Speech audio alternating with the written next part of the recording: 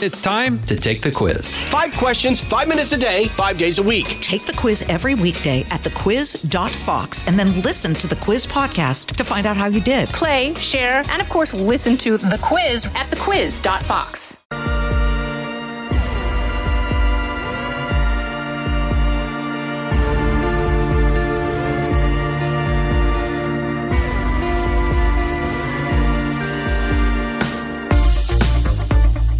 Welcome to this episode of Kennedy Saves the World.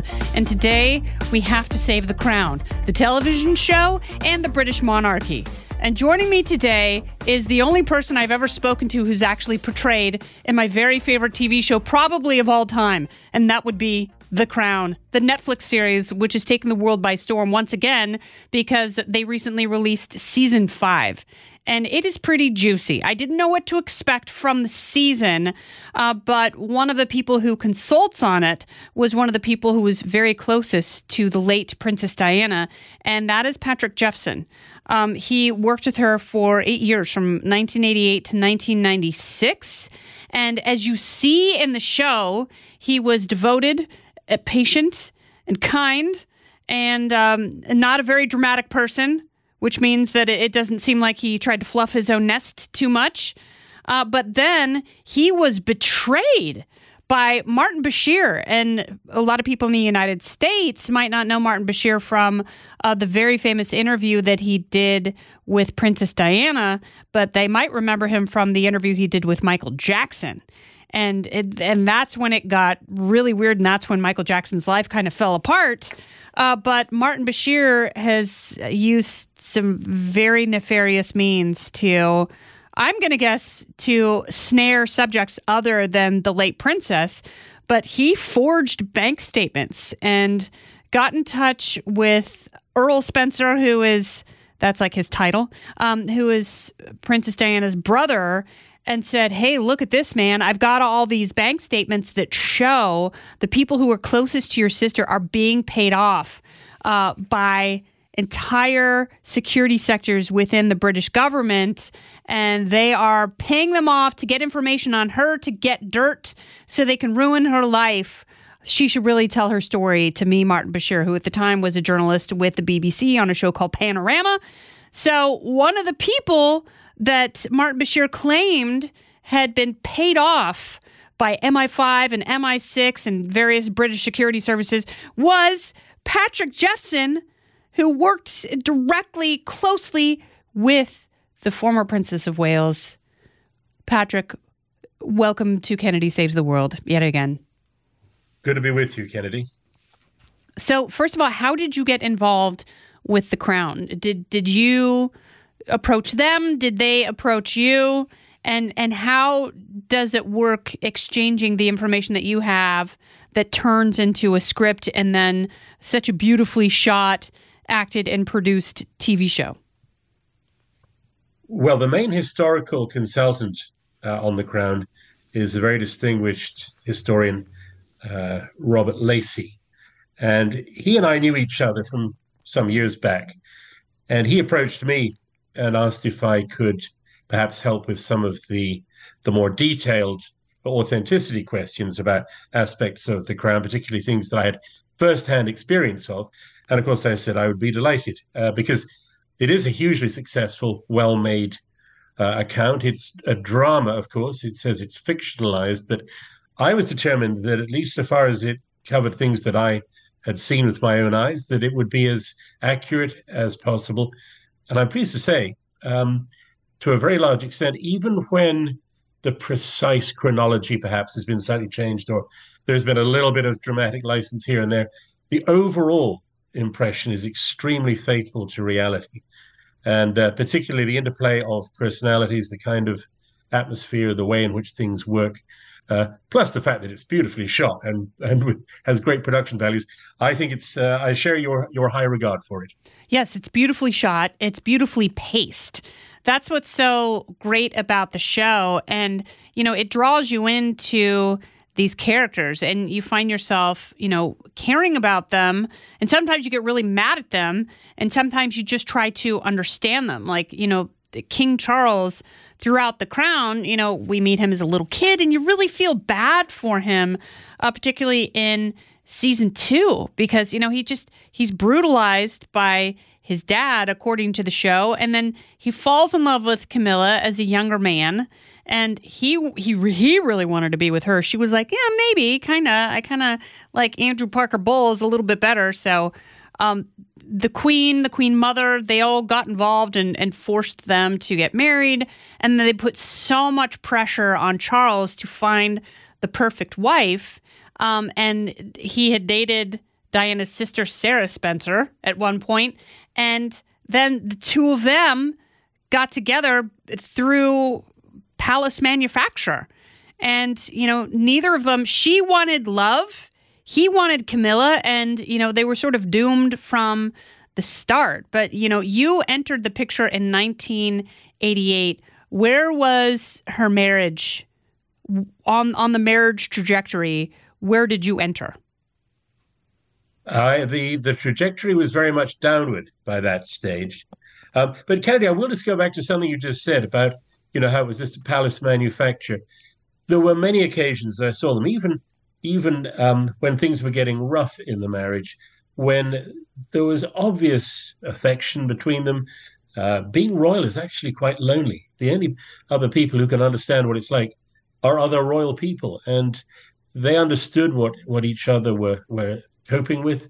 They were like a dynamite, fantastic public double act when we were doing official engagements. So I always take issue with people who say, "Oh no, it was never going to work." Yeah, I think it could have done, and if there'd been a little more help from people who should have been supporting them instead of trying to pull them apart, I think they could be together to this day. Who was trying to pull them apart? Well, wherever you have courts, you have cliques. And you have people around royalty who are determined to push their own agenda, who want to advance their social status, whatever, and they will set aside issues of morality or principle in order to advance their own status in the court with the royal people.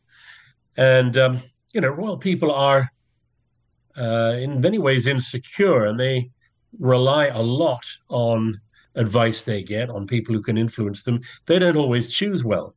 So there were people who saw advantage for them in pulling Charles and Diana apart. On Charles' side or Diana's side? Like his courtiers or hers? I would say his, yeah. There was no advantage for her in pulling the thing apart. And that was a persistent source of regret for me. I mean, watching it up close, it was very disappointing to see that the opportunities to help them get over their difficulties, to find a compromise, to work together, were always dashed. It was really disappointing. Royal people are not good at compromise. No, especially when you are given everything, which, takes us to Prince Harry, because, you have, at least from an American perspective, here's a kid who has grown up with everything. He lost his mother when he was young, and that's heartbreaking for people. And people will always feel for him, and in that sense, they will always want to support him because something so critically important to him was taken away so cruelly and so quickly. And for that, he will always have people's sympathy. But when he and his wife go on this nonstop tour of feeling sorry for themselves, it kind of falls on deaf ears.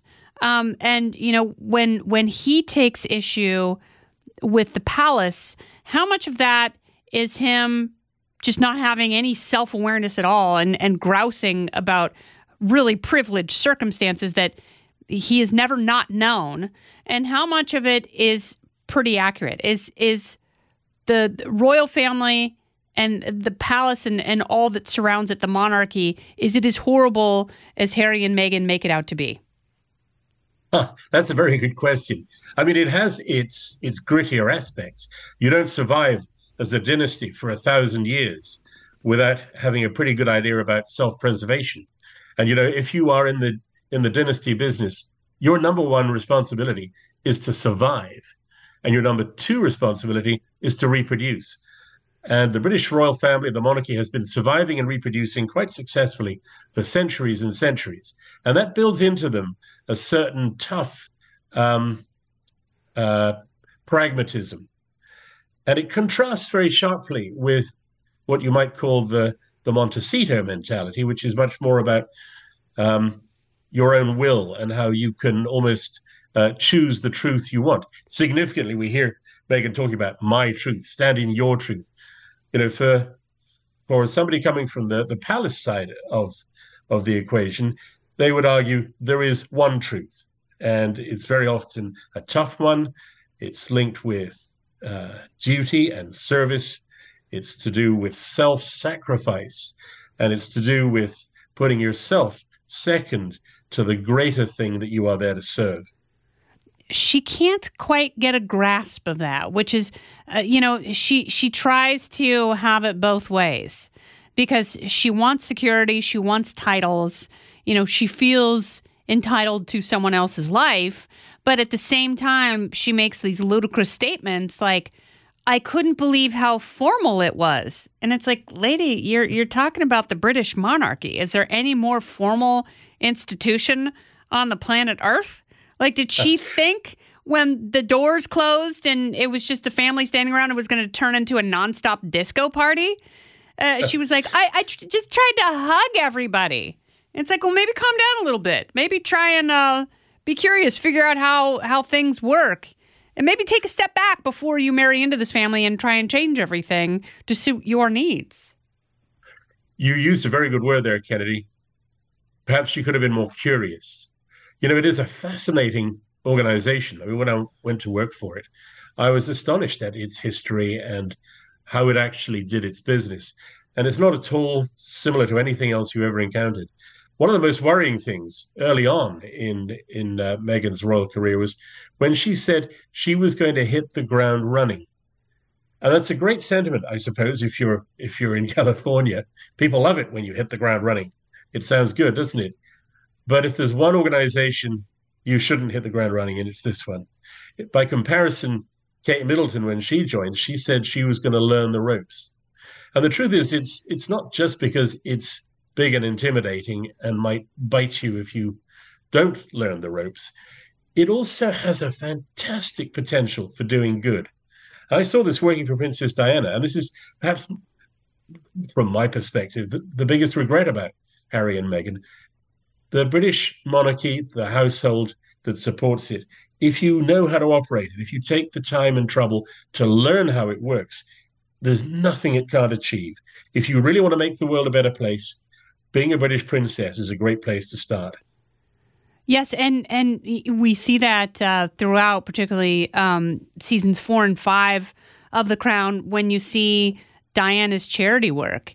And, you see her willingness in season 4, I believe it's episode 9, when she goes to New York.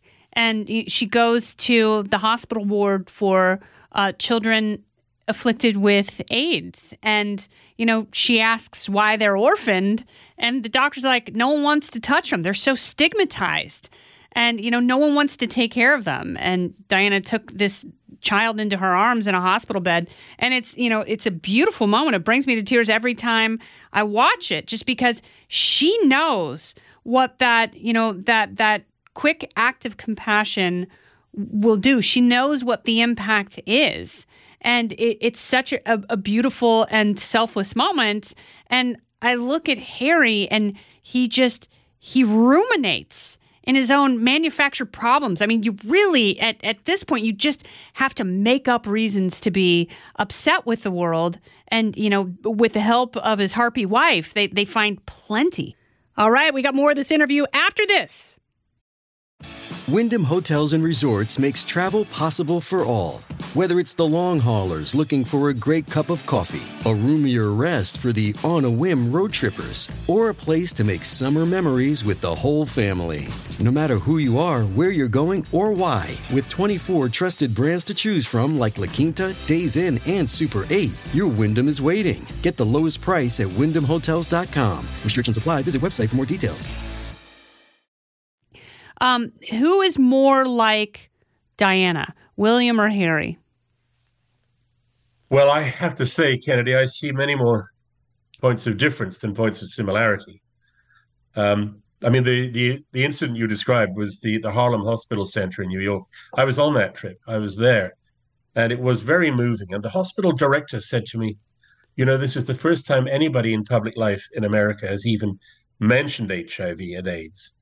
And Diana realized that because of the problems in her marriage, because she felt marginalized by the royal family, she had an automatic affinity with other people who were stigmatized, who were shut out.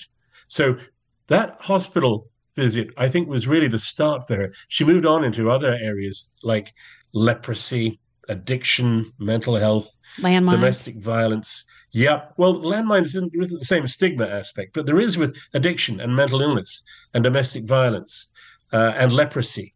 These were the things where she felt she had something special to contribute because of her own experience. She would say to me, Patrick, I can do this because I'm one of them.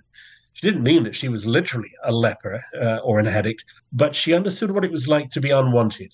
And that was what gave her the authenticity to connect sincerely with people who were in great need. It's that authenticity that makes Diana different, I think, from a lot of other royal princesses. Do you think that Harry and Meghan have been satisfied with their need to talk about themselves, and will they go gentle into that good night, or will they keep finding reasons to talk about their own lives in order to bore us to tears? Well, I think Netflix gave them 100 million reasons, reportedly, to talk about themselves. And with that kind of incentive, why would you ever stop? I think that what this documentary shows is that there is a market for this kind of navel gazing, for wallowing in your own problems and for showcasing your own moral code, for your own philosophy. So I think there's going to be more of it. And I think that there is an appetite for it, particularly among the young, among progressive thinkers. They are, after all, up against what is increasingly being characterized as a wicked, evil, and historically corrupt institution, the British monarchy. It is now being associated, largely thanks to what Harry and Meghan have been doing, with history of racism, slavery. These are now the issues that are being associated with the monarchy. They're part of the modern royal debate. The monarchy finds itself on the front lines of the culture wars, and it's really not equipped to fight there. Do you think William will be a good king? Too soon to say. I mean, all kings are good if they remember that they are there not to serve themselves or their pet projects. They are there to serve the greater good and to champion unity. They're going to need lots of unity after this, and they are there to promote British interests and to support Britain's place in the world. Britain's place in the world is going to be damaged by these documentaries among people who are willing to take at face value stories about how wicked and prejudiced the monarchy is. So I think any future king is going to have to go back to the core values of the British monarchy, and that is serving British interests, serving British people, serving its subjects in realms around the world. It's not about trendy causes. It's about doing the hard work consistently, unglamorously, over a long, long period. Yeah, which is what Princess Anne did, and she would get real mad, and she even raised issue with Harry and Meghan. She was like, you guys don't even work. You don't do anything. When you put in the real work, and you're working for 70 different charities, then come talk to me. Until then, shut it. Yep, that is the advice. Until then, shut it. If you want to be a successful princess, shut up, work hard, smile, wave. That's it. And after years of that, then you will understand the potential of what you have. You will understand your obligations to this ancient institution and to the people it exists to serve. And then you will find that people listen and people will support and respect you. When Princess Diana passed away in 1997, did you think 25 years into the future, people would still be as interested in her life as we are now? I didn't really think about the future. I was too busy dealing with the present, but I'm really glad that she is still remembered. I think she is a great historical figure. I think she's remembered for a very good reason. She did demonstrate that although she was an aristocrat and a princess, she was able to make people feel that they were cared for and cared about. She made a big point of this, that she was very conscious. What looked like a charmed life, her influence, her extraordinary profile was there for a reason. It was to do good for people who didn't have a voice for themselves. But also, crucially, she recognized that her duty was also to promote British interests. Among her most successful associations were with her military regiments, her Navy ships, her Air Force stations.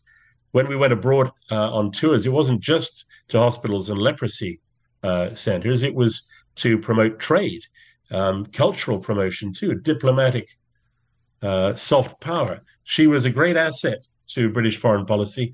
I don't think that's something that's going to be said very much about Harry and Meghan. Not anymore. Potentially it could have been, but by walking away, they have robbed themselves and the country of that potential. Yeah, I don't think either of them are very smart.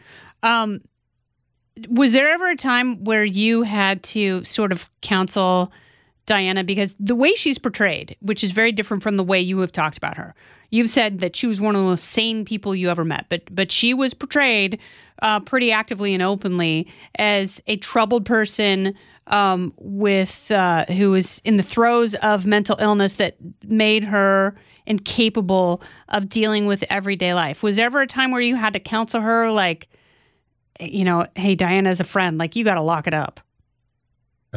Well, we work very closely together. That sort of relationship depends on trust and an instinctive mutual understanding. She was accused of being mentally ill. She still is, in some quarters, regarded as having been mentally fragile, not really up to the job. I take great issue with that. And disgracefully, there were people who planted stories purporting to show her as being mentally ill at the time when she was alive and since her death. I was very happy to oppose that kind of underhand tactic till the cows came home. She was a very strong person. Given the pressure she was under, she had a clarity of thought, a quickness of wit. You'd have got on really well with her, Kennedy. She was funny. She was quick. She had great one-liners, and she could read people. She had a gift that politicians would give their right arm for. She knew what people were thinking, what they needed, how they felt, and she gave them what they wanted. That's why they loved her. That's why I hope they will always remember her. I heard from a friend of mine who had dinner with her that she had a very funny impression of the Queen. Yeah, she did a few quite good impressions. The Queen herself, of course, a famously good mimic. But Diana was very respectful of the Queen. Her gripe was not with the monarchy. It was with her husband. And everything that you see about Diana, you have to see in that perspective. And what's interesting in Harry and Meghan's documentaries, they invoke Diana quite a lot and draw parallels with her. But they nowhere say that Diana's issues arose from difficulties in her marriage, not difficulties with the crown. And indeed, she stuck at it for 16 years. She really, really did put in the hard yards. One of the reasons she was so popular was that she was quite happy or quite willing to go to, inner cities on cold, wet nights and meet people and really do the unglamorous work as well as the stuff that we remember, the nice glossy photo calls. Is Prince Harry a consultant on the crown? I don't believe so. I do. Just watching it, the way, because he doesn't insert himself in there. There's so much about William, and people are like, oh, William must be. And it's like, no, it's not William, it's Harry. Especially the way, if you remember the meeting that Diana and Charles have at Kensington Palace after they've divorced. And he just kind of shows up. He's like, oh, my car just drove itself over here. And so in the beginning, at the beginning of the conversation, like, oh, this is nice. Like, they're adults. They're going to be able to hash this out and come to some sort of understanding. And, you know, at the end of the conversation, he comes off like such a jerk, just completely full of himself, full of his own ego. He's so cruel and dismissive toward her. And he storms out. And I was watching that going, that is totally something planted by Prince Harry. Or did you provide that scene in that context for the producers? I didn't provide that specific scene, but there were such meetings around that time when Diana told me that she was actually able to speak with the prince with greater ease, with more friendliness than they had been able to for months. So I wouldn't necessarily conclude from that that Prince Harry was a consultant on it. The fact that he doesn't feature very much in the Crown may be just as much to do with a lack of available time. There's a whole new season to come, and I think that as the story develops, Harry becomes a more and more significant player in it.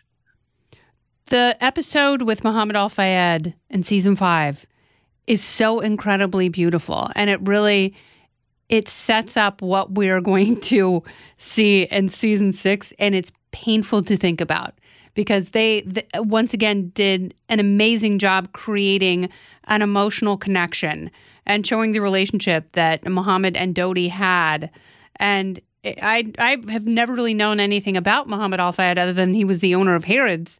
But, you know, the backstory and the way they show it, that was really beautifully done. And it's so beautiful. And that's what the show is so good at marrying beauty and heartbreak all together for such a complete experience, which you are a part of because of your complete experience with the late Princess Diana. Patrick Jeffson, thank you so much for being a part of this podcast. You are a fascinating person. Thank you. Kennedy, thank you very much. Great to be with you. This has been Kennedy Saves the World. I'm Kennedy. For more podcasts from my friends at Fox, you can go to foxnewspodcast.com. You can subscribe to this podcast on Apple Podcasts, Spotify, or wherever you listen. Listen ad-free with a Fox News Podcast Plus subscription on Apple Podcasts, and Amazon Prime members can listen to this show ad-free on the Amazon Music app. Oh, go ahead and leave me a review while you're there. I'd love to hear what you have to say. You've been listening to Kennedy Saves the World on the Fox News Podcast Network. Hi, everybody. It's Brian Kilmeade. I want you to join me weekdays at 9 a.m. East as we break down the biggest stories of the day with some of the biggest newsmakers and, of course, what you think. Listen live or get the podcast now at BrianKilmeadShow.com.